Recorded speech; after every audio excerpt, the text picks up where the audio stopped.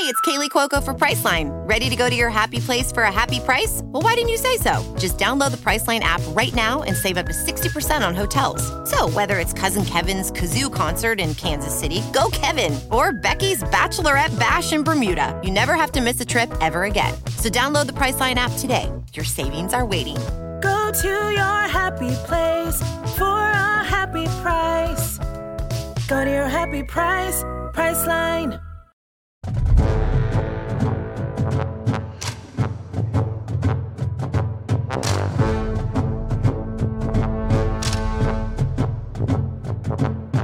What's going on, everybody? Welcome to Hangout in the Holy Land, Land Grant's flagship podcast. I am Josh Dooley. With me, as always, let's see, he is the flea to my Anthony Kiedis. He is Chuck Holmes, and we are coming at you one day after a pretty straightforward, basic, no frills, 20-point cover over an undefeated Maryland team by Ohio State. Of course, that's what you want to see. You got an undefeated team coming into Columbus. You play flawless football. You sit on the ball late, and you eke out a 20-point victory. You cover. I don't know, Chuck, did I hit on everything there? Pretty self-explanatory, right? So I do want everybody to know that I'm currently in my best flea attire, and by best flea attire, I am wearing nothing but a sock. Oh, man. It's a good thing we're not on YouTube. Well, we could get this one up. We're on video. So if anybody wants it, you let me know. We'll be up and down off of YouTube in world record time. But this was this was Can you call a 20? Can you call a 20-point win sort of a stinker?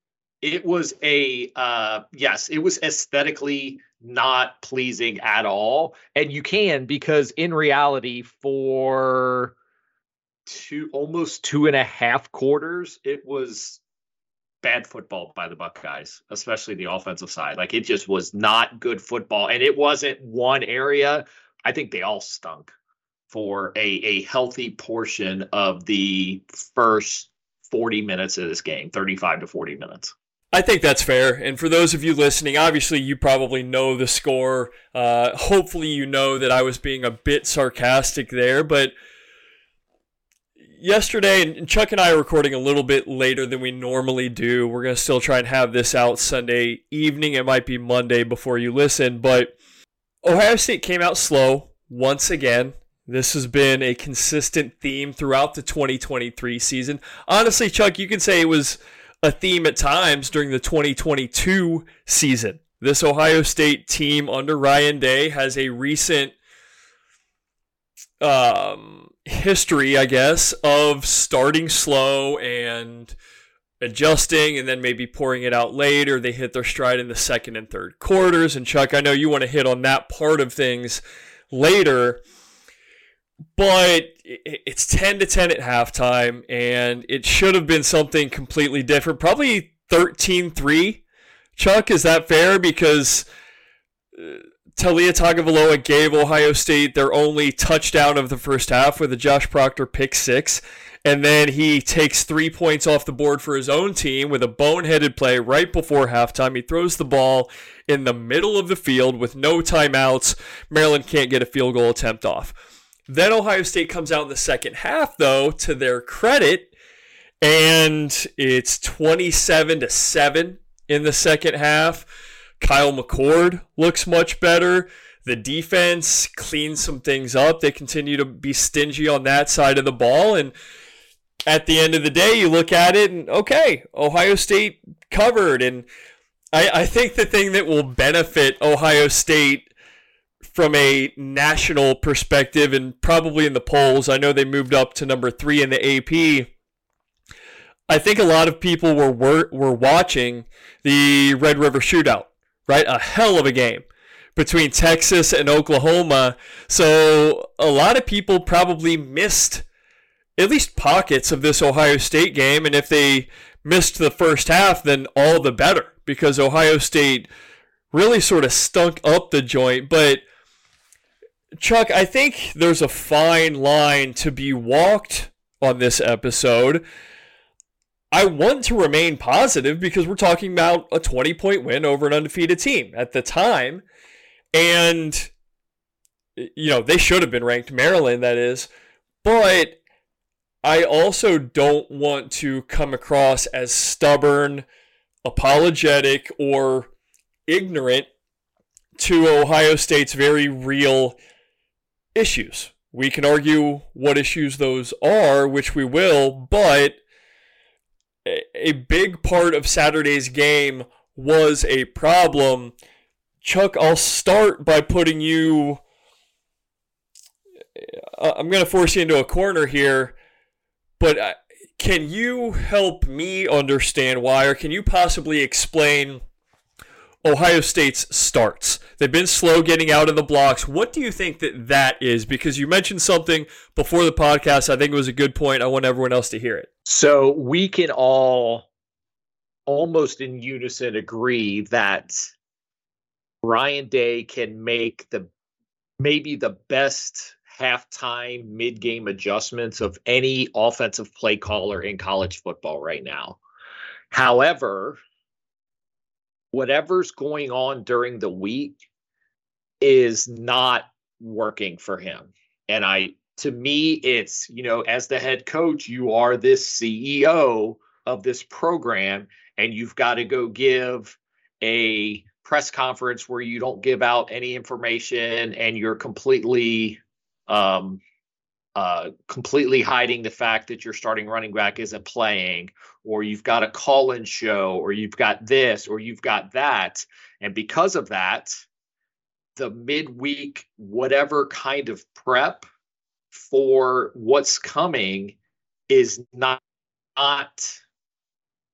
accurate. And I don't know what that means, because obviously I'm not in the meetings with him and quote unquote offensive coordinator Brian Hartline, but whatever they're doing during the week isn't getting it done. And you mentioned maybe it was part of their scripting and they won't deviate from that. If that's the case, shame on them. But if it's also not, whatever they're doing is not working. And another part of this, like if you don't have enough time, and Hartline, you can't tell me Brian Hartline has done anything for this offense. You can't give me an example, because if you were struggling in areas last year, and every football team should do a download of the previous year, what worked and didn't work, and the stuff that didn't work, you have to make a change. To me, it would make sense for when stuff isn't working, you maybe put another set of eyes on it and you change some things. But we look at short yardage. We look at some of the fourth down calls. We look at starting fast, and none of that's changed. And the play calls really haven't changed. So to me, this is Ryan Day spread too thin during the week. It seems like he's not letting Brian Hartline really be the offensive coordinator and help develop a game plan. Because let's be honest, while Ryan Day's game plans work, if he truly had a second set of eyes or a second voice in this, the game plan would change a little bit. And you can't tell me what the plays they're calling now is any different than last year. And they had the same issue with this last year, right? This is not a 2023 problem. They started slow last year with arguably the best rookie quarterback that the NFL's seen in a decade. And they started slow with him. So something's not working there. And and whatever they're not seeing, they're blinded by. They have blinders on, and they can't self-evaluate. Maybe I don't know where that disconnect is, but whatever's going on during the week is eventually going to bite them in the ass, because you're not going to be able to make an adjustment if you're down 2 or 3 scores at halftime to actually make a difference and still go win a game going away like they were able to do with this one. I think it's probably sort of difficult to criticize oneself or one's team when you're 50-6. I mean, obviously you should be able to do it, right? But sure, I get it. When you're winning, it's tough to say, "Hey, we suck at this, we suck at that." But that's what makes guys like Nick Saban really good. He had a team for years that was winning national championships on defense, running game, AJ McCarron types, Greg McElroy types. He realized this isn't going to work long term. All of a sudden, the lane train's in town and they're going 12 wide and winning games offensively. And guess what? That kind of played out, and now he's shifting again. And while we think at the beginning of the year Alabama was in trouble, guess what? They're not in trouble. They still only have the one loss, and they're probably going to be SEC West champs. And that's probably because Nick Saban has that ability and that time and that opportunity to evaluate everything, like you've said. And I still hope that something changes. I really do like Ryan Day as a play caller. I like Ryan Day, the offensive mind. I'm becoming less enthused by Ryan Day, the play caller. I have defended Ryan Day's play calling for as long as I can. But he was bad on Saturday, especially early. And he's been bad at times throughout this year, throughout last year. And I think there's some credence to what you said. He is spread very thin. And there's a lot of responsibility that goes with being a head coach. And if he would allow himself to step back, then he could still play the hits, right? He could have those 5, those 10 plays to give to Brian Hartline at any given opportunity, right? Like, hey, if we're struggling, I'm going to let you do your thing, but here's your 5 get out of jail free cards. Here's your 5 first down. But, he can still play his hits. He can still have an influence. He's the head coach of the damn team. But I'm coming around even more so to the Ryan Day may need to pass the sticks sort of mindset. I still hang on to the Georgia game and some of Ohio State's best performances. I'm like, man, you don't want to lose that. But I'm sort of fighting with myself in admitting that you don't have to lose that. You can let somebody run the day-to-day, and he's still there as the safety net. You look at some of the best coaches there are. Nick Saban isn't calling his defense. Andy Reid isn't calling the offense anymore, right? It was Eric Bieniemy. I think it's Mike Kafka now in Kansas City. And it tends to be younger coaches who still want to call the plays. You mentioned the Lane train, right? Lane Kiffin can't get out of his own way. He calls the plays, and you watch a game like last weekend, 2 weekends ago, when his team shit the bed against a team that they probably should have beat in Alabama, but maybe Lane is just too hyper-focused on this or that and not enough on the other. So I think the drive where I sort of just threw my hands up and I was like, man, this is tough to defend, is the one where Marvin Harrison Jr. makes 2 amazing plays, right? Over the shoulder catch, yardage counts, but it comes back on the penalty. Then he makes that sort of like odd leaping one on the sideline. It looked a lot cooler than it probably needed to be, but it was a really good play, right? They get down in the red zone. I think they were inside the 10, and I wish I would have written it down, but I think I remember it was interior run, jet sweep, failed screen. After Marvin Harrison Jr. had just like single-handedly gotten you down the field, that's what you do. And I hope I have the sequence of plays there right. I know that Harrison Jr. is the one who got them into the red zone. That's where the execution continues to struggle. That and in short yardage. Looks like you want to jump in. We've been talking, and this is another example of it. We've been talking about we want this team to run the ball and be more balanced. And today they did it, and it wasn't working. And they kept doing it. Today of all the days is the day you have to abandon the run. And I know the starting running back wasn't there. That's another conversation that I'm so sick of. And this is not a Ryan Day issue. This is a college football issue. The fact that nobody knew Travion Henderson wasn't playing in this game is just mind-blowing. He had a press conference where he talked about how great he was versus Notre Dame, and he mentioned nothing about the fact that he was banged up or that he got hurt during practice. And I hate that about college football. And I know Ryan Day doesn't have to say it, but it's just ridiculous that they just completely gloss over the fact that your starting running back is so hurt that he can't even suit up for the game. It's just ridiculous. But that being said, today's the day you commit to the run when it's not working. Like, what are we thinking? Like today was the day to not, and that's part of that like rigidity at the beginning of a game that I can't buy into. The longest run of the day was the first damn run of the day. Especially this, Chuck, like it wasn't working with Chip Trayanum, and then they were unwilling seemingly to try Mayan Williams. If you want to stick with it, and I'm not saying Chip was bad yesterday, that game was not his fault. The 3 yards per carry, that was not his fault. But if you are so committed to the run, throw some bodies at it. Mayan Williams looked okay late in the game. Now, apparently he's down 10 pounds from a month ago. I want to know why Mayan Williams was 240 pounds at the beginning of the season. Maybe that's why we haven't seen him.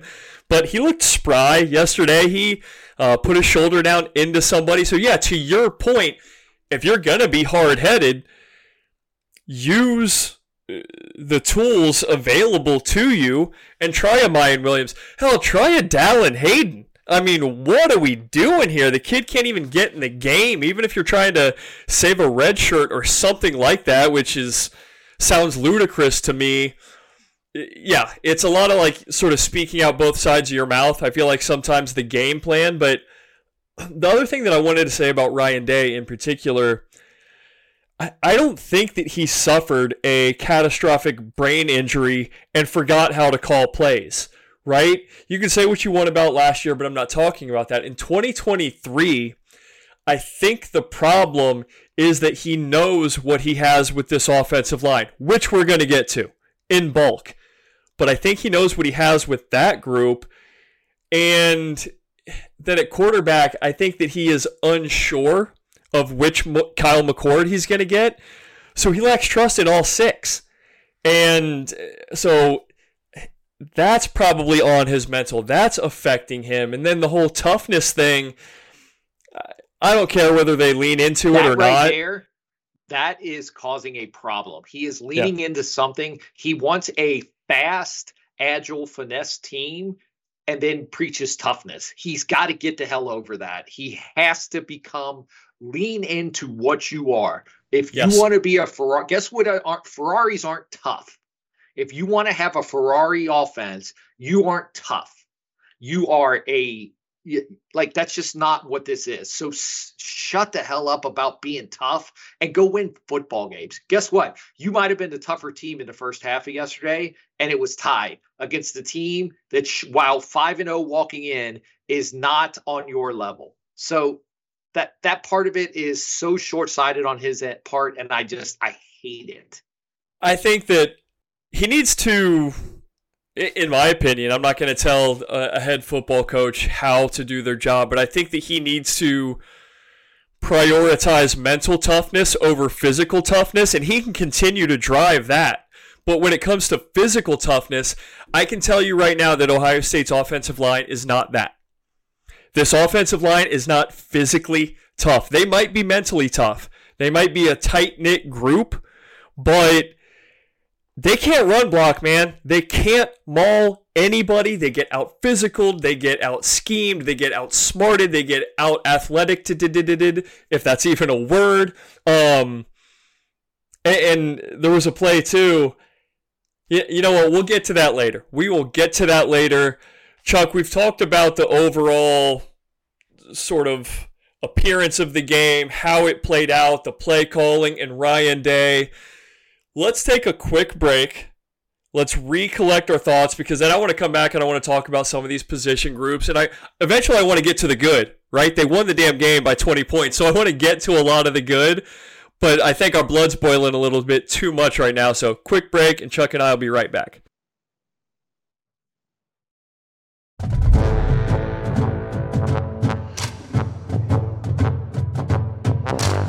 All right, we are back here on Hangout in the Holy Land, Land-Grant's flagship podcast. For Chuck Holmes, I am Josh Dooley. We are talking about Ohio State's 37-17 victory over Maryland. And as we start to look at the results, the stats, the position groups, and things like that, Chuck and I sort of made an executive decision. We're not going to go in depth into every single position group like we typically do, especially like Ohio State's offense. You look at the running backs, primarily Chip Trayanum. I can't say he was good or bad. He had very little to do, very little to work with, wasn't able to get the ground game going. And then the wide receivers, what else do you want to say about Marvin Harrison Jr.? He's arguably the best player in college football. He sort of bailed them out at times yesterday. Hopefully Emeka Egbuka is healthy after he exited the game. But those two position groups, I don't know what needs to be said there, and I want to focus on Ohio State. So, and we'll bring in Maryland a little bit too. Chuck, let's look at quarterback. I said we'd bring in both teams. I want to get to Kyle McCord. I will say that Taulia Tagovailoa was 21 for 41, 196 yards, 1 touchdown, 2 picks. I think Ohio State's defense did really well against him. We'll get to that. On the other side, Kyle McCord, 19 for 29, 320 yards, 2 touchdowns. It does not tell the entire story. That stat line does not tell or give away how badly he struggled early on. I think that he started 2 for 7. He was taking checkdowns. He was failing to let plays develop. But we've seen this with Kyle McCord, and maybe it's a little bit of that Ryan Day thing too. The during the week thing, it's sort of not working. But as Kyle warms up and gets more comfortable, he tends to play better. But I also think that Ryan Day did him favors in the second half, saying, hey, okay, let's look for big number 18. Let's roll you out, play action. Let's find Cade Stover on a big gainer. Even Julian Fleming, that was sort of a misdirection play by Ohio State. They started to figure it out in the second half, and that goes especially for Kyle McCord. But he's been inconsistent against at least the better teams, right? And we have to say that Maryland is one of the better teams that Ohio State has played. There are still times where he's just not letting plays develop. A couple curl routes yesterday in the first half. He just didn't wait for it to come around. And he took a check down. He threw it away. He may have taken a sack. He underthrew multiple balls yesterday by a mile. I'm not sure if that's arm strength or touch. I think the Julian Fleming underthrow was probably touch. The one to Marvin Harrison Jr., maybe arm strength. I think he's got plenty of zip underneath and in intermediate, and he can throw a good deep ball. So I'm not sure what that was. We got a mixed bag Saturday from Kyle McCord, but still, you look at the end result there, 320 yards, 2 touchdowns. I know it wasn't pretty in the beginning. He took a couple sacks, but he's learning, he's adjusting, and he's playing his best ball in second halves. I just want to see 4 quarters from him.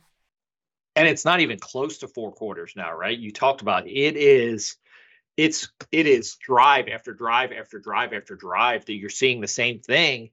And that just is not going to work against these better teams. You saw something similar with Georgia last week with Auburn, where Beck just wasn't there yet.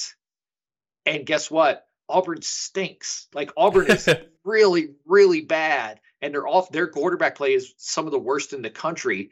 And Georgia almost couldn't pull it out. So this is the same example. If you get to Penn State and you can't expect this defense to hold Penn State to 14 points and expect to win that game 17-14, especially when if he starts running for his life, then all of a sudden the defense starts getting a little bit tight. Like you're putting the defense in a bad spot by repeatedly going back to the well and the same stuff that's not working. So I don't know that maybe he and Ryan Day need to both go to first half preparation boarding school or something along those lines. I don't know what it is. But it's a problem that isn't going to rear its head for a couple more weeks. Again, I don't believe, but it could rear its head if they don't watch it. Because guess what? They may not be better than Maryland. They might actually be worse. I still think Maryland's a pretty good team, but Camp Randall is no joke. And that is going to be an atmosphere that even Notre Dame can't replicate. So it will be a wild ride for him if he doesn't kind of figure out what his beginning of the game jitters are. Yeah, I definitely agree. I'll say this, though. To his credit, he has played better in second halves. He had the drive against Notre Dame. The underthrows are a problem. Inconsistency is a problem. But I saw some people, like early on, they're like, well, Devin Brown's got to come in this game. And I was like, what in the hell did you guys see through those first couple of games that makes you think that Devin Brown is going to get this thing back on track? I thought that was lunacy when I saw that. Devin Brown was even more inconsistent. He was never the front runner for the job. And there were times when he came in, granted he's early, it's early, he is young, but like he gave me no confidence whatsoever. And for people to be calling for him to get in this game, I thought it was crazy. Kyle McCord's going to grow. Hopefully he gets better. Right now you're looking at, he's at like 1,400 yards, 8 touchdowns, 1 interception. He hasn't thrown one since week 1. So like, it's okay. He's fine right now. He needs to play better if they're going to beat Penn State and Michigan, but he's fine right now. One position group, something that is not fine is Ohio State's offensive line. Holy hell, this unit is seemingly getting worse, which is surprising. I thought that they would get better as the season progressed. I thought that certain guys might step up. At this point, though, I think guys are taking a step back. I've seen regression, especially from Josh Fryer on the right side. He was abysmal yesterday. Donovan Jackson seems like he may have been propped up just a little bit by Paris Johnson Jr. and Luke Whippler. He is not, at the very least, he has not elevated the guys around him. Josh Simmons is no better than he was week 1. And I would make an argument that Matt Jones right now, 25, 26 years old. He's been in college for a decade. He's playing the best right now along Ohio State's offensive line. The troubling thing, or one of the troubling things, is at least through the first month of the season, we can say, hey, pass pro's pretty good. That wasn't the case early against Maryland. As Kyle McCord was holding on to the ball, and maybe he held on to it a little bit too long, but Maryland was getting to the quarterback. I think they ended up with 3 sacks. They definitely had 2. And like I said, Josh Fryer was flat out bad. He got beat like a drum on multiple occasions at the right tackle position where he thought he was best. And then, I swear, the second I told somebody that Josh Jimmy Simmons was playing okay, he got blasted into Chillicothe on a ruined screenplay. There was some miscommunication, I think, between him and Trayanum, but he slid. He got put on his ass. Aggressively so. And I think it was the play that resulted in an 18-yard loss. Chip Trayanum wouldn't bat the ball down. It was rough, man. And I haven't seen really any progress. I haven't seen development. I haven't seen much improvement. And that is something that just absolutely frightens me as I look ahead to a Penn State, even a Wisconsin, and definitely a Michigan. Do you agree? I couldn't agree more. I think the issue we're seeing here is, you're right, they haven't gotten better and they're playing better competition. So they finally played another Big Ten team, and maybe they were a little better against Notre Dame, but I would argue that their pass rush is crap. I mean, when you've got Jean-Baptiste as one of your starting defensive ends, and you made him, he played the game of his life apparently against this defense or this offensive line. In hindsight, it's just because they stink. He played the same way he always does. He was just able to produce against this line. You could argue this is what's crazy is 2 years ago, Ohio State, their problem was they didn't have any guards and they had to start 4 tackles. And now they don't have a tackle on. They literally do not have a top 10 team worthy tackle on the roster. And it might be a bigger issue than anything that Ryan Day does or doesn't bring to the table, anything Kyle McCord does or doesn't bring to the table. Because if you're one-dimensional like they were this past week or this past Saturday against a really good team with a really good pass rush, this Penn State pass rush is no joke. This Michigan defense as a whole is no joke. And if you cannot do what you've got to do against those teams, you are just going to get annihilated. And it's super worrying, man, because they're bad. It's just not, they're what you would expect from Purdue or even Minnesota seems tougher than that. This is they're a low level at best Big Ten offensive line, and the tackles they might not even be that. Chuck, that sound that you hear, it's not me drooling, it's Chop Robinson salivating, thinking about going up against this Ohio State offensive line with their bookends, and those are... He's going to get in the first round off this game. Absolutely, and I think it's very early in Justin Frye's Ohio State career. And I want to be careful with my words here.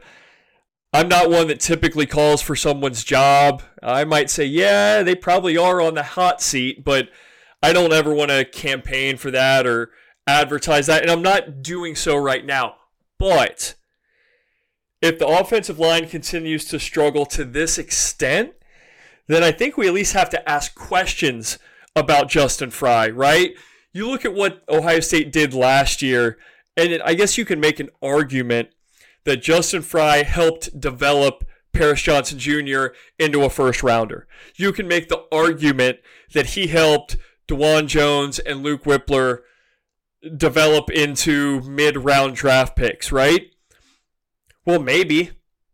I don't know that they got a ton better. Like, DeJuan Jones didn't get a ton better from 2021 to 2022. He got a little bit better, maybe. Luke Whippler, a little bit better, maybe. Paris Johnson Jr.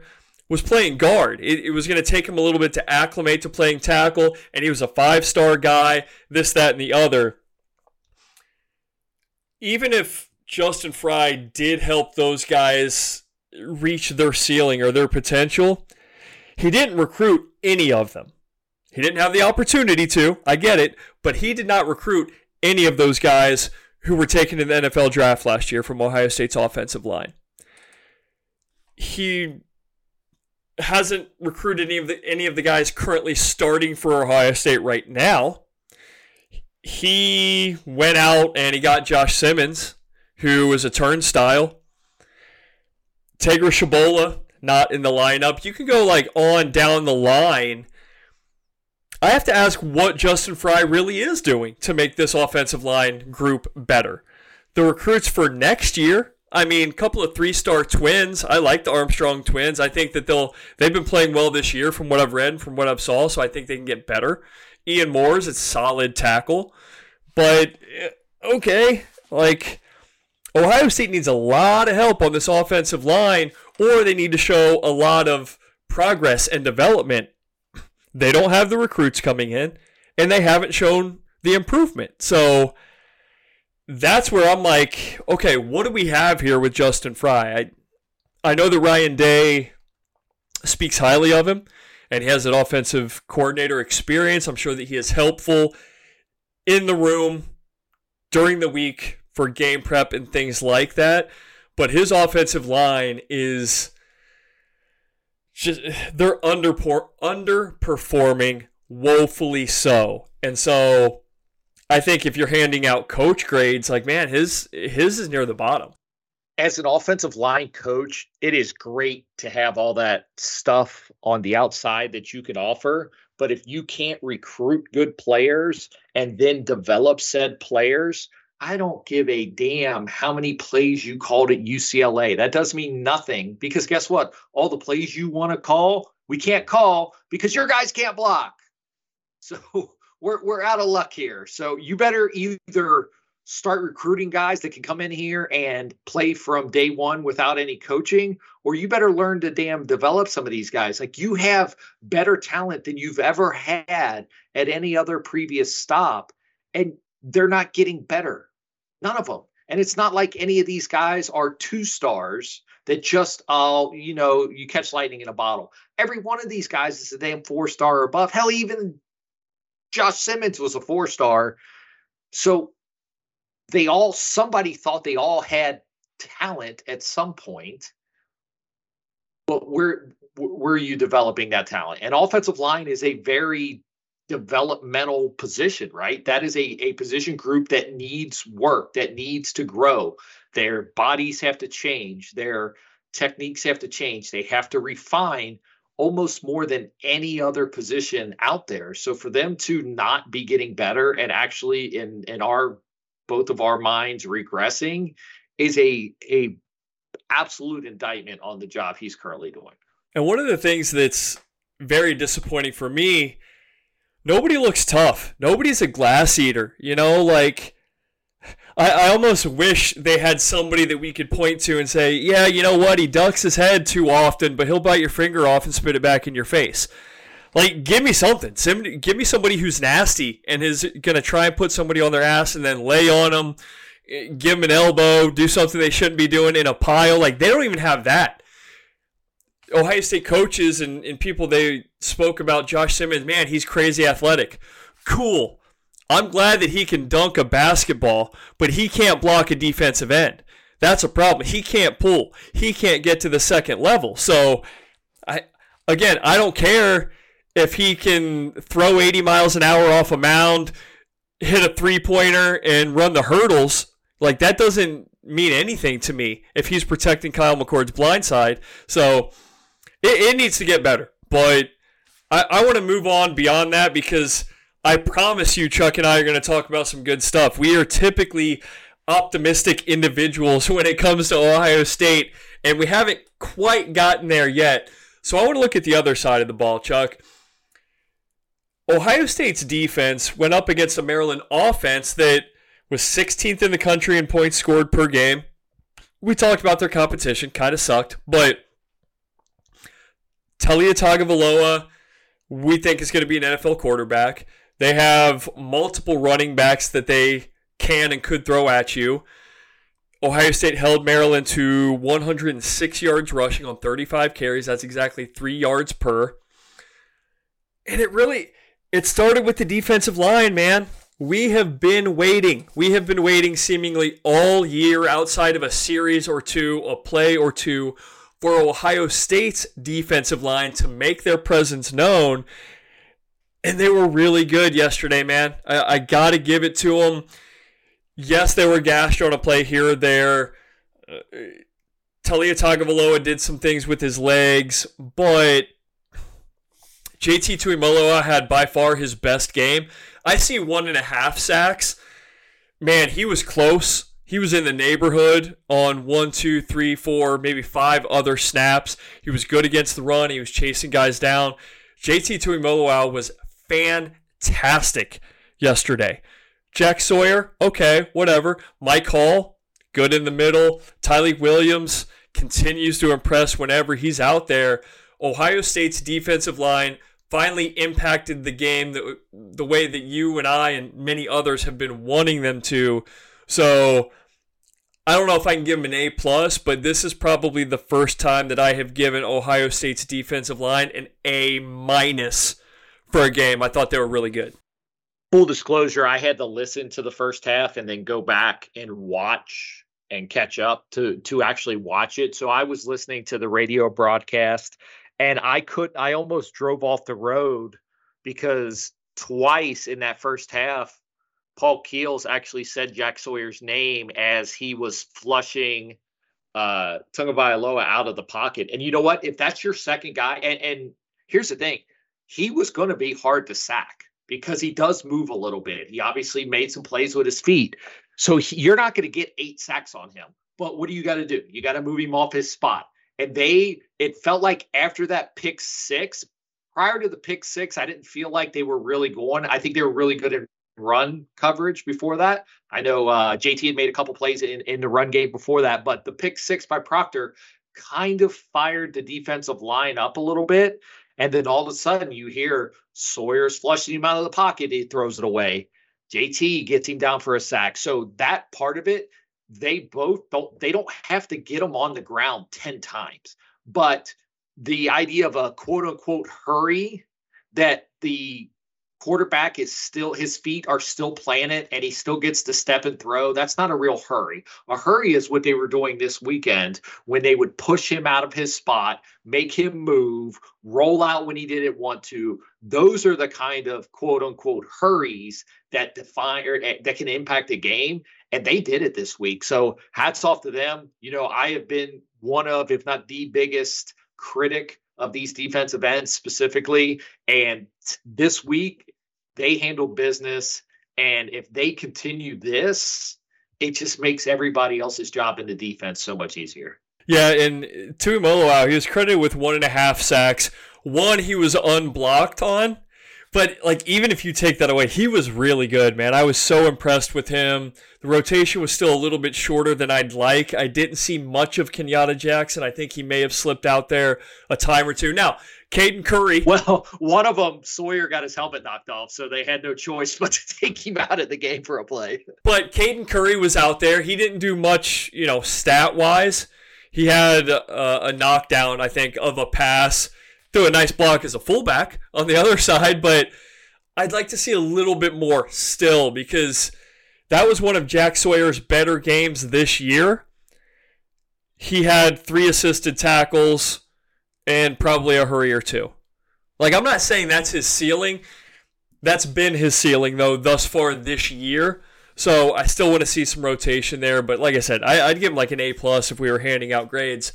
Unfortunately, the guys behind them, this is 2 straight weeks, Chuck. Ohio State's linebackers have not played well the past 2 games against Notre Dame and Maryland. I know there are some PFF grades out there. I think Steel Chambers and Cody Simon were in the mid to high 50s. Tommy Eichenberg was like in the 60s somewhere. But if you just watch specifically Steel Chambers, like, man, he is taking himself out of a lot of plays. He's getting in the wrong gaps. He's getting juked like no other. You tweeted on the pod Twitter page that he's probably still looking for his jock after Talia Tagovailoa's touchdown scamper that he had. He hasn't been good really. He's played okay at times this year. I know he's got an interception, but Steel Chambers isn't bringing much to the table. And Tommy Eichenberg's been solid, but not great. Neither one was even very good against Notre Dame. A little bit better, but even Tommy has gotten himself out of position, been in the wrong gaps a time or two. And I continue to be perplexed as to why Cody Simon is a thing. Like, I don't get it, man. Maybe if you're playing Iowa and you know there's going to be a lot of 2 tight end packages, 3 tight end packages, and the other team is going to run the ball 70% of the time, then maybe there's a place on the field for Cody Simon. I think he has one skill set, and that's stuffing the run if he's in the right place and if he puts himself in the right place. But too often he's not. He has next to no coverage skills whatsoever, and he played a lot of football yesterday. Far too much for my liking. Do you think that this is a 2-game blip on the radar from a linebacker group that was pretty good last year? Granted, it was mostly 2 of them. But, I mean, do you think this is a Jim Knowles thing? Do you think that this is a James Laurinaitis thing? Which I don't. What do you think is the problem right now with Ohio State's linebackers? It's scary to think that they were so good last year, and these guys both are costing themselves money with their performance this year, because you could have argued, I think Tommy Eichenberg probably is a second or third round guy last year, just because he was super productive, and he's never going to be a first round guy in today's NFL. In 1984, he might have been a first round guy, but they just don't play linebacker like that anymore. And Chambers was probably a fourth or fifth round guy. And I think Steel Chambers probably is going to struggle to get drafted now. And Tommy's a late round guy if things don't change. Like, the whole thought last year was they were in the right spots. They were going downhill. They were hitting the guys they needed to hit. They were in coverage in the right spots. And they're doing none of that this year. And I don't understand, like, what big change happened. You mentioned the PFF grades, and look, get me wrong, PFF is not my favorite, because and it's more for the defensive lines and hurries and pressures and that.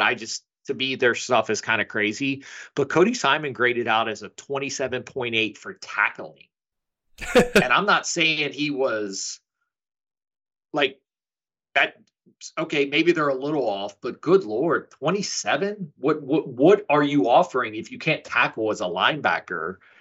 And that's just, you can't have guys consistently grading as low as they have and not give other guys opportunity. And it seems to be these three guys are it. I don't know what CJ Hicks did, but it's insane that they have fallen like this. You thought this was going to be a strength, and they are not. Yeah. I hope that they'll be okay, though. For as well as Ohio State's defense played, and look, Penn State and Michigan are better than Notre Dame and Maryland, but Notre Dame can do some things, and they can confuse you a little bit. And Maryland, same thing.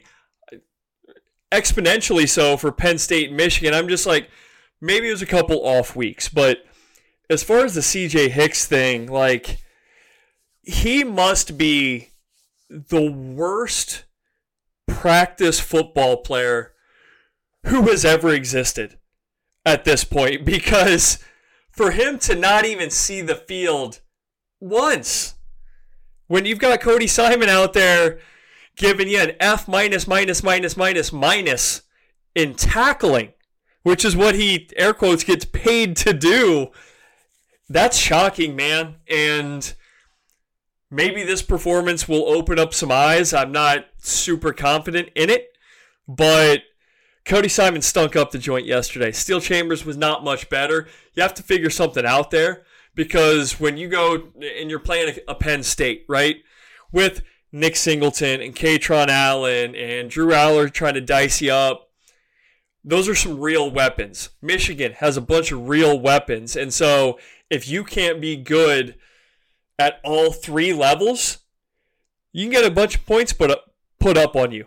Even if Ohio State's defensive line and their secondary is playing really good football, if they're just voids in the middle of the field, Penn State, Michigan, maybe Wisconsin, they're going to put up a ton of points. I can promise you that.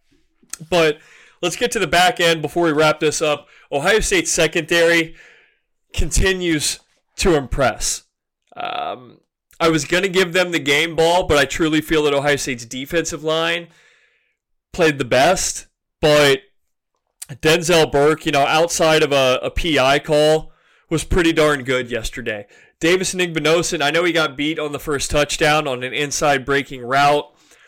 I think he's still a really good secondary corner, a number 2 option. Jordan Hancock, still some inconsistencies, but like 3 guys that you're pretty confident in having out there on the field. Plays are going to happen. Cornerbacks are going to get beat. It happens at every level, in every conference, in every division. It happens in the NFL. Even some of the best guys in the world, they get beat. It's the nature of playing the cornerback position. But they've been pretty solid. A lot of Maryland's yardage, it was the result of like some circus catches, man. Credit to Maryland. Jashawn Jones, for sure. Caden Prather had a really nice one. Tay Felton had another really nice one. They made some circus catches, some back shoulder stuff, certainly contested. So good job. Kudos to them. But Ohio State's secondary was good. I talked about the cornerbacks. Lathan Ransom played really well. Sonny Styles, in and out of the game, played pretty well. And then Josh Proctor, man. You want to talk about a sixth-year guy sort of coming out of nowhere to just play so much. He's playing so much better than I could have imagined. I thought that he got the start week 1 as like a, hey, we love you, man. We're glad to have you back for year 6. No, he's playing out of his mind. He had the pick 6 yesterday, which really lit up this defense, fired them up. He had 1.5 tackles for loss, 7 total. He was outstanding, man. And then Lathan Ransom, I mentioned, all 6 of his tackles were of the solo variety. So great stuff from that group. Wrap me up on Ohio State's defense as a whole, Chuck. Hit on any parts. I was impressed with 2 out of 3, but overall, a pretty good performance, right? Oh, absolutely. When you talk about what this Maryland offense have been doing, for them to hold Tagovailoa to 196 yards, like that's big time. He was not comfortable back there at all. On top of it, 41 attempts. So you're less than 5 yards an attempt. That's getting it done as a secondary. And a lot of that, like you said, kudos to the defensive line for not giving him all day to throw. But you know me, Josh Proctor, Lathan Ransom, I have been critical of both of them.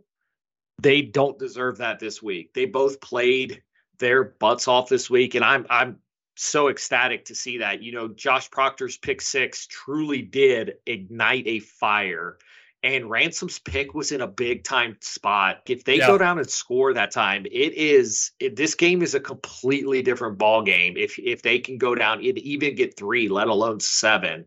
That was huge, a huge spot for him. And kudos to them. They played like we've wanted them to play. And to me, neither of them, I thought Proctor's been good all year, but this was kind of another level for him. I haven't been as high on Ransom, and I know he was player of the week in the Big Ten after the Notre Dame game. I stand by the people that picked that award did not actually watch the game. He did have a lot of tackles. This was not that. This game was he was making plays where he needed to make plays. The pick was huge. So the defense is playing the way it needs to. You can, if the line and if the front 4 and the back 5 play as well as they are, you can get away with those linebackers not being as productive as you would like. You just hope they kind of tighten up, and then this unit becomes an all-time unit if they can get all 11 guys rolling like the front 4 and the back 5 are currently rolling now. For sure. I almost forgot about Ransom's pick. That was a really nice play. Obviously, Tagovailoa did not see him dropping back into coverage, but he skied and showed why maybe he played wide receiver at some point in his life. It was a good snag. It was a good jumping catch. So that's sort of going to do it as far as like covering these position groups and the stats and all that stuff. But Chuck, I don't want to get out of here. Are we going to cover the special teams, or are we just going to not pile on to what that fire is? Okay, here's where I'm at with the special teams. They suck. They have sucked. They will likely continue to suck. And Chuck, you can say whatever you want until further notice. They don't get any of my attention. I'll call them out when they cost Ohio State a game, which is entirely possible. I think Parker Fleming needs blasted into the sun. He brings nothing to the table. I'm glad Jaden Fielding can kick the ball. Jesse Mirko, I think he's regressed. I guess they can cover a kick. Let's see, they can't return shit. I just don't want to talk about it. But have at it, man. Go nuts. I'm excited for you. Nothing. Do you have any fake punt plays you'd like to send over? Can we draw some up? I think that was big. I don't know who to blame on that one. I think it was a botched snap. Like, I don't think it was called. I hope that it wasn't called. And I will say this, like, I don't know that coaches are to blame for a botched snap, which is what I hope that was. I don't believe you. If it was called, I need to know who it was. And if that was Fleming's call and it got botched, then he does need to be fired. I refuse to believe that they could have been that dumb, desperate, whatever. But if that was called and failed that miserably, get rid of the guy. Like, don't even let him into the Woody tomorrow. Insert the meme where the football guy's trying to walk in. Jamal Adams. Yeah, that's it. But you know what, though? Don't upset Jamal Adams, because I don't know if you saw him when he did come back and got his belt. You don't want to lock him out. You don't want to upset him. But no, that doctor had his life flash before his eyes. Chuck, let's do some quick winners, losers, and fantasy MVPs. Give me one or two winners from this game. I think the defensive line as a whole is a winner, and specifically the defensive ends, simply because they were better than we have seen at any point this year. And I do think without that, this is a completely different game. So I'm going to give my winner to them. My loser is first half offensive execution. It's just awful. It's a continual loser for me until they come out and light the world on fire just one time in the first half. So I'll single out JT Tuimoloau as one of my winners, and also Marvin Harrison Jr. We didn't give him a ton of credit, a ton of talk here on this episode. Look, he's awesome, man. I don't know what else you want us to say. He'll get more attention from us when he goes for 250 yards. His game yesterday was my expectation, and maybe that's unfair to him, but I really do think that he's the best player in college football, and he showed why yesterday. I will call him a winner. As far as losers, gosh, man, there were a number. Because I'm not hard enough on him, I'll give the bloodthirsty fans and the Ohio State media who listen to us a little bit of fodder. First half, Ryan Day is and continues to be a loser for me. And all 5 offensive linemen. Nobody even grades out as like average or below average. They were all losers yesterday, not as people, but as football players. They were all losers. So there's a couple for me. Chuck, give me your fantasy MVP. Because it's fantasy and the obvious, I'll let you have the obvious, but Kyle McCord, when you look at his stat line after you watch that game, if you just watch the first half and then you look at his stat line, your head would explode, because there's just no way he got the 320 yards and 2 touchdowns, but he did.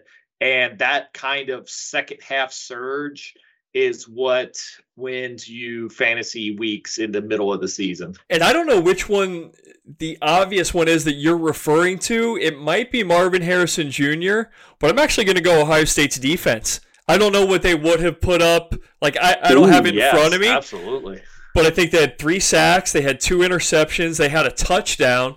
So my fantasy MVP this week is going to be Ohio State's defense, which is probably a first, maybe a last. Well, it's defense / special teams. Did you get any points for Cody Simon's -3 yard rush? Anything? Nothing? Well, they can't give minus points for minus yardage on rushes, so thankfully that didn't count against us too much. But that's going to do it for Chuck and I this week. This episode will be coming out a little bit later than anticipated, but we're excited. We can't wait for you guys to listen to this. Give us your feedback. Give us what you liked, what you didn't like. Interact with us on social media. Send us emails. Whatever you guys want to do. We enjoy it all. We will be coming back at you likely Wednesday in our usual time slot with a Purdue preview. I tried to feign excitement there for a second, Chuck, but I saw a little bit of Maryland versus Iowa. I don't know what you expect from me. But regardless, Chuck and I are going to be back on Wednesday. Until then, please like, rate, review, and subscribe to the pod. And the way that we always end it, can't get out of here without saying, go Bucks.